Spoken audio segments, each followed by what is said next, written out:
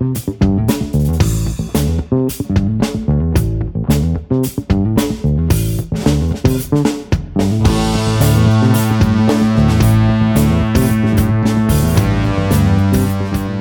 Reverend Harry Bridge. And I'm Dr. Scott Mitchell, and this is the Dharma Realm Podcast.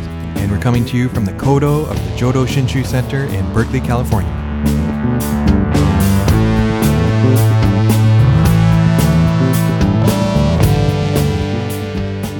This is the Dharma Realm Podcast for February 19th, 2010.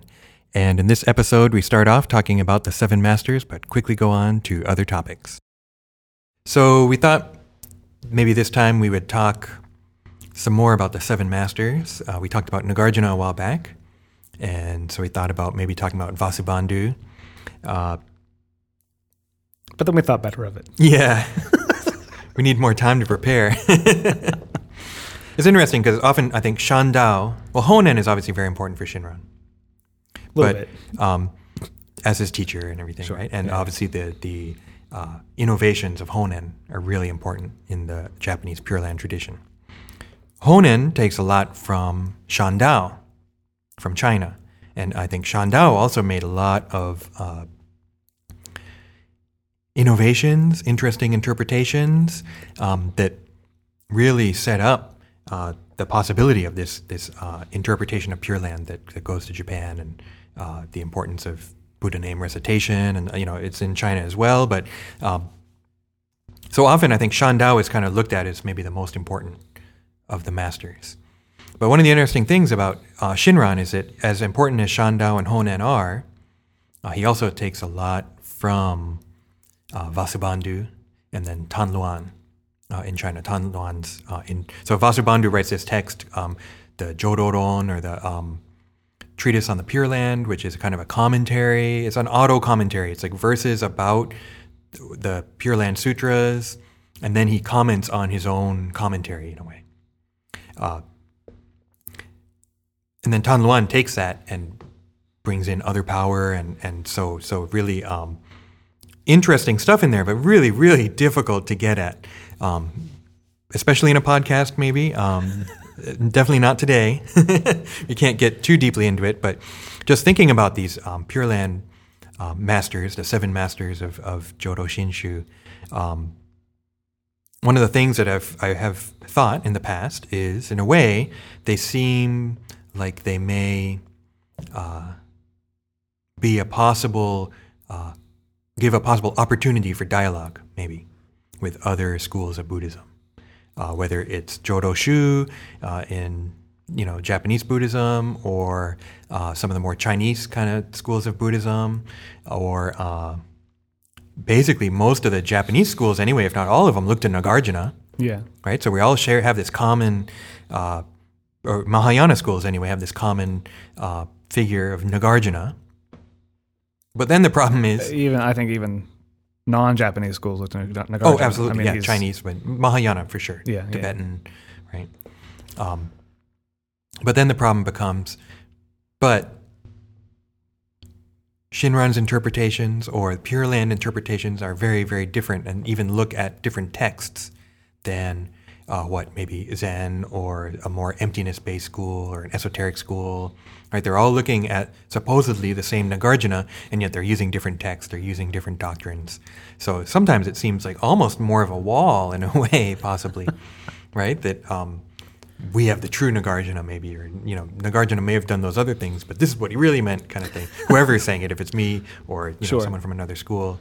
Well, I think that's the danger. Right, that's the risk you run of going to somebody from another school and saying, "Oh, look, we have Nagarjuna in common," and having that person from the other school, or even yourself, say, "But this is what Nagarjuna really meant." Mm-hmm. That's the danger. But I don't know. Does that? How often does that happen? That's true. Do we think?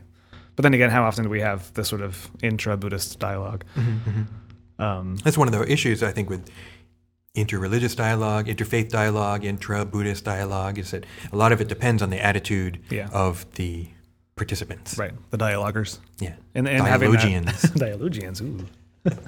And having that sort of mutual respect to be able to say, oh, you look at Nagarjuna and see this, I look at Nagarjuna and see that.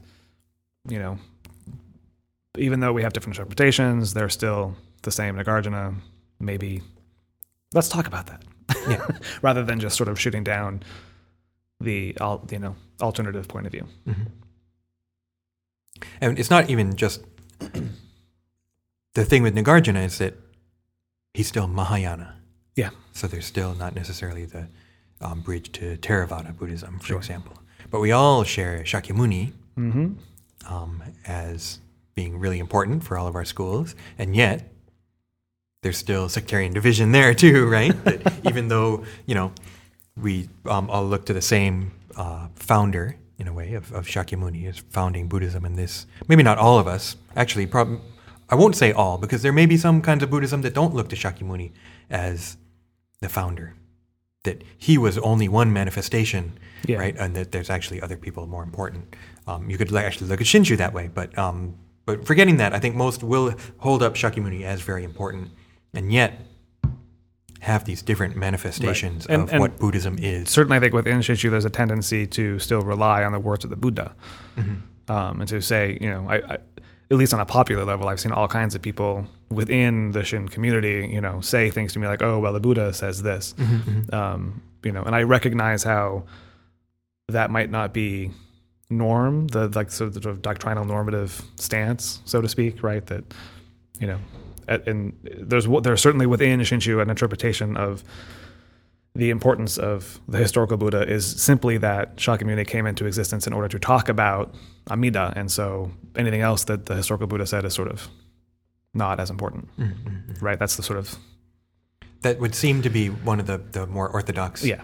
interpretation, but I think certainly overseas, many of the overseas districts, or maybe even in 20th century, it's become more important, or it's been seen as more important to look at what Shakyamuni taught, Right. and the quote unquote original teachings, Four Noble Truths, Eightfold Path, that kind of thing. Yeah, But there's still problems. yeah, but we still. Why can't we get along? Well, and I think that the problem is that everybody thinks that they know what these people said, or at least I think that the reality of the human condition is that we in turn tend to interpret the world from our particular locations, right? So if I look at Nagarjuna, for example, one of my favorite lines of Nagarjuna is that you should practice like your hair is on fire, which is actually somewhat, not very Shinshu if you think about it. I mean, I know that we use it in a Shin context, but it's not. Nagarjuna is basically saying you need to practice really hard, which sort of contradicts the whole other power thing. I love that phrase, and for whatever karmic reasons, I have an affinity with that phrase, and so I like using it all the time. Somebody else might come to Nagarjuna and see have a different karmic affinity with something else that Nagarjuna says, and then want to say this is what Nagarjuna really says and what he's all about, which is the problem, is that everybody has these different perspectives on these figures. Nagarjuna is actually credited with the finger pointing at the moon Yeah. Expression too, but that can be interpreted in so many different ways too. Right. So, yeah.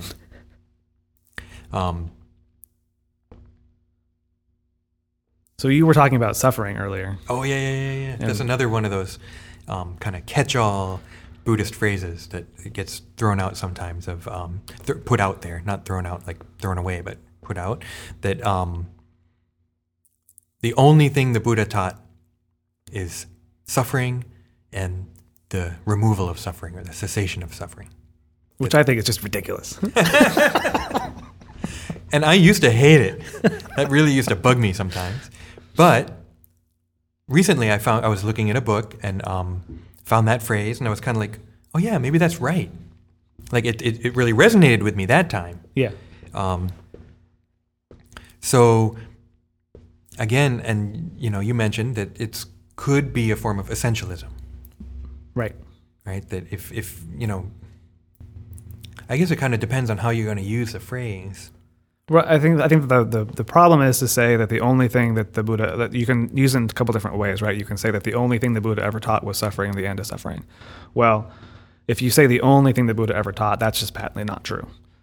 Clearly, the Buddha taught about a whole lot of things, and some of them had to do with suffering. Some of them had to do with suffering indirectly. Some of them had nothing to do with suffering.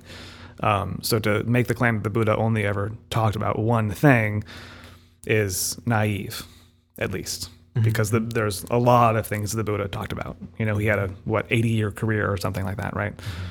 Neil, it's about one thing. I see what you're saying. Right. On the other hand, if you say that the essence of what the Buddha taught was suffering and the end of suffering, that isn't necessarily untrue, but it's important to recognize that you're making an evaluative judgment. You're saying that the essential thing that the Buddha taught, the most important thing that the Buddha taught, he may have taught other things, but the most important thing he taught was suffering, the end of suffering. That's a value judgment. You're making a value judgment. You know, you could easily look at the Buddha's teachings and say that the most important thing he taught was, was mindfulness. Because that's certainly part of the Eightfold Noble Path. It's part of his, very first sermons. I mean, I could easily make a case that the most important thing the Buddha taught was mindfulness. But that's still a value judgment, right? Right. And that's the problem. That's where we get into trouble when we make these judgments that this one thing, when we single out one thing that the Buddha or Nagarjuna or Vasubandhu or anybody else, that one thing is the most important thing. Everything else is not important. Maybe. I'm not willing to see that. And, I love talking about suffering, and I think mindfulness is really important. But I don't think that they're the only thing that we need to worry about. See, I think a positive way you could look at that phrase of the suffering and that's the only thing the Buddha taught is as a kind of a hermeneutic, right? And to realize, maybe we're getting caught up in some aspect of Buddhism, but then to kind of bring it back, like as a kind of corrective. Don't get caught up in this or that, but that, this isn't to feel good about yourself or to look good to other people or whatever, but, ultimately it's about looking into the human condition, recognizing the human condition or the condition of existence, and correcting that. Because the diagnosis of, and I mean, to me, that's where I think it kind of made sense. Yeah. That, it's about waking up to samsara in a way, right? And waking up to realize that the kind of karmic tendencies that we're stuck with cause us suffering, and recognizing that, and then looking for ways to get out of that. So in that sense, I think it's not necessarily being used as a essentialist kind of statement, or a kind of it doesn't have to be a political statement or a I'm just not thinking of the word essentialist value judgment on other people, right? Or ideology, sure, right? That kind of thing, or that it can be used in a positive sense. But I see what you're saying too about and I think that what you're saying there, that it can be used in a positive sense, is important to remember. I think that, for me, a very important teaching, a very important lesson that I've learned from Buddhism has to do with language and the use of language. In the 5 precepts for lay people, there's one of the, might even be the first one, is that you shouldn't lie. But if you look at some of the original texts, it's that you should refrain from false or malicious speech, and a whole host of things get lumped into this category, everything from an outright lie to lies of omission to gossip to using 4-letter words, et cetera, et cetera.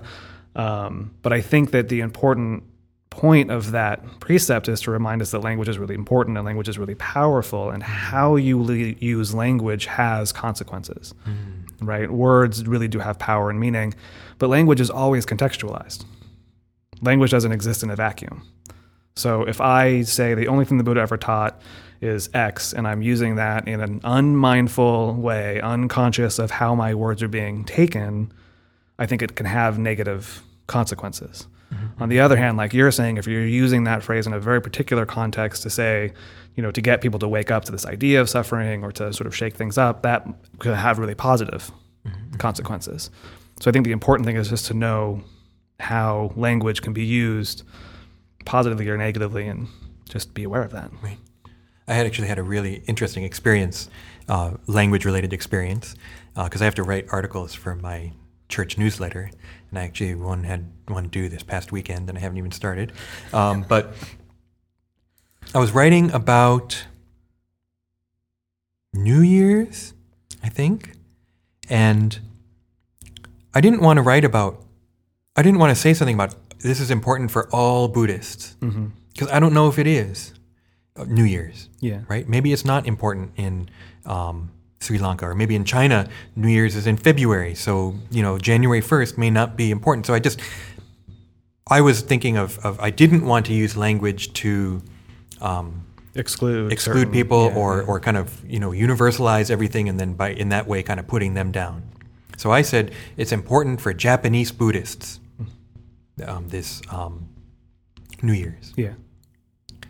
I got a letter in the mail, and this person said, I was very upset by your article because you said that New Year's is important for Japanese Buddhists. What does it have to do with being Japanese? Right. Buddhism isn't only for Japanese people. Buddhism is for anyone, right? Anyone should feel welcome. And I realized I just felt my world didn't crumble away, but I was really upset because that's not the message that I wanted to portray. Yeah, you were intending to be as inclusive as possible. But Right. And I ended up being completely exclusive. And I think in a way, this person who called was right, that my choice of words was wrong. I should have said Japanese Buddhism. Because by saying Japanese Buddhists, it can be easily interpreted as saying Buddhists of Japanese ethnicity or race. Yeah. Right? But if I'd said Japanese Buddhism, I can be any race at all and be a member of a school of Japanese Buddhism. Right. The flip side of that is Tibetan Buddhism, when people may say, I'm a Tibetan Buddhist, but aren't Tibetan ethnically. Yeah. Right? And so I was being reverse sensitive in that way. I didn't want to do something like that where, to say, right? It's by saying. That's the problem of language. Yeah. and my best intentions go awry, or whatever the expression is, right? Yeah. That I totally went trying to fix one problem, I created another. Yeah. And that's the problem of language and knowing your context, because here you're writing in a church newsletter, which presumably you not only know the audience, but you actually know in person the vast majority of people who are actually going to read that, right? They're your members, so you'll see them. Whereas if you write something for a magazine or on the computer, on the internet, or say it on national television, who knows who your audience is? Mm-hmm. And then that problem of language gets it sort of multiplied by outlandish things that people say that don't even mean to be outlandish. You can't win, Harry. Get up. Don't say anything. I called the person, talked it out. I think I explained my point, that that's not what I meant. But I was glad to have it pointed out to me. Because, sure. So, yeah. So how we get to here? Well, I think that what we're talking about is how there's these different perspectives on the Buddhist teachings, or the different perspectives on different enlightened masters' teachings, or whatnot, and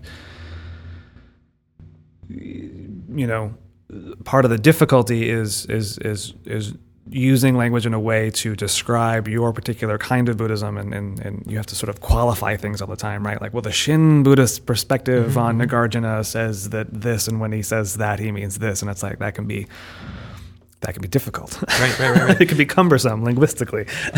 But and that's the funny thing, is that that was a crazy thing, was that I was trying to not be exclusive in a way, or I was trying to be clear, and I just ended up excluding everyone non-Japanese, myself included, because I'm not Japanese either. I'm half Japanese, right? It's like a totally different thing to me. So it was bizarre. That was, I guess, what was shocking to me, was that trying to be clear, trying not to step on anyone's toes, and just like mashing someone's toes in the process. And it's the kind of thing, too, with the universal Buddhism thing. Why do we have to have all these different schools? Why do we have to always be distinguishing between my school and that school, or this school and that school? And yet, I think that that's kind of the reality, right? That there are all these different schools, but that's not a bad thing. Yeah. Right? That's actually, I think, a great thing. And even though the rhetoric of the schools may put themselves on top and all the other ones lower, I feel like I don't feel the need to be superior to the other ones. Right. This is the right one for me. Yeah, and I think that's an important that statement about rhetoric, I think, is important. I think that there's definitely in the history of Buddhism, plenty of polemical accounts of people, making the explicit claim that this particular school of Buddhism is better than this other Buddhism that we're going to, actually use by name or come up with derogatory names like Hinayana, which literally means lesser vehicle. Right. There were, certainly people both in China and Japan who would rank the different schools, right? They would say that of all the Buddhist schools, this is the best one, and then there's these other, subcategories. Tiantai's on top, or Lotus Sutra. And I think that we can retain a sense of sectarian Buddhism without necessarily using that same kind of rhetoric. Mm-hmm. We can acknowledge that there are these different schools, but just because historically there has been this negative rhetoric doesn't mean we have to continue to employ negative rhetoric in the present or the future, right? That we can, as you were saying, you can recognize that this particular school of Buddhism works for me. It might not work for you, and that's okay. And, talk about the differences of these schools because, many of the differences I think are certainly cultural or historical, and you might be able to make an argument for how the differences have nothing to do with Buddhism. I don't even want to go down that road, but but I think that there's also differences of practice because there are different people in the world. It's an ontological reality that no two people are the same. Even identical twins are different. And they might have different karmic needs that are fulfilled best by different practices of Buddhism. To assume that there's only one kind of Buddhism, that's, I think, dangerous. Yeah. Quite frankly.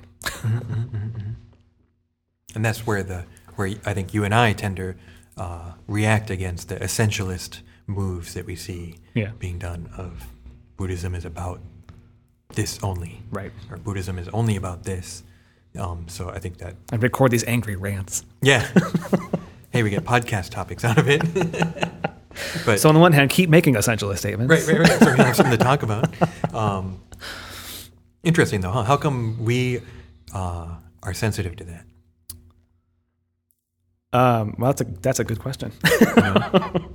I don't know why personally. I mean, maybe for me because I'm kind of I feel like I kind of embody difference in a way, being half Japanese and half Caucasian, and having lived in both countries, and always felt like I wasn't 100% at home in either one necessarily, and yet I've come to be very comfortable embodying this difference because maybe the feeling of belonging may be an illusion, right? The feeling of being the norm, right, is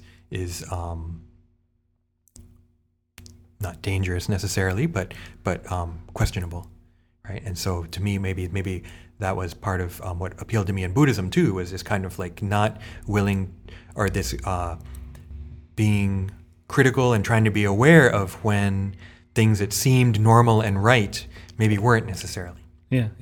Right. Huh.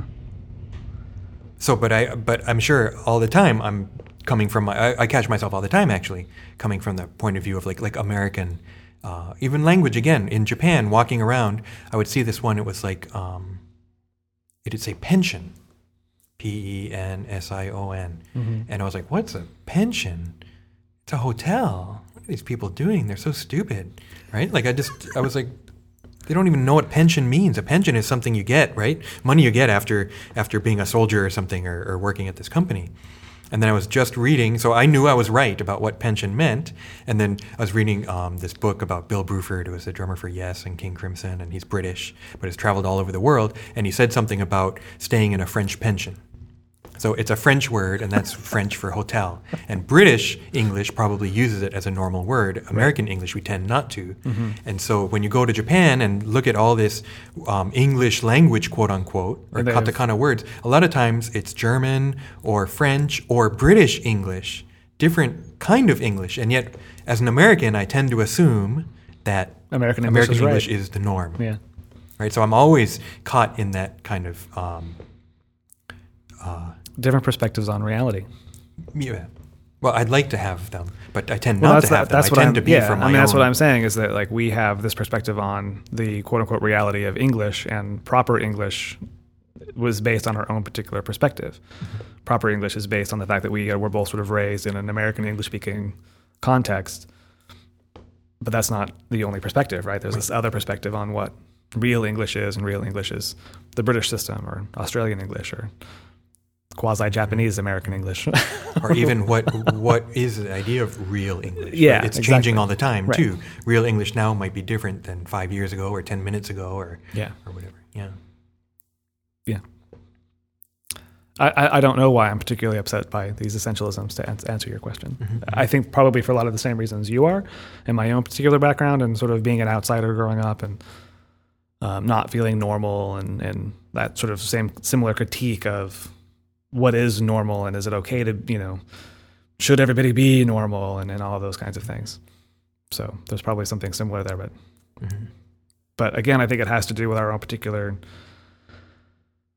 to use the Buddhist language, I think our own particular karmic background. I certainly don't believe that we have a sort of like fatalistic role to play in our lives, but I do think that there is a certain amount of, karmic baggage that we come into this world with that we have to deal with this time around, if you want to use a literal sort of view of reincarnation. But I think that affects how we see the world.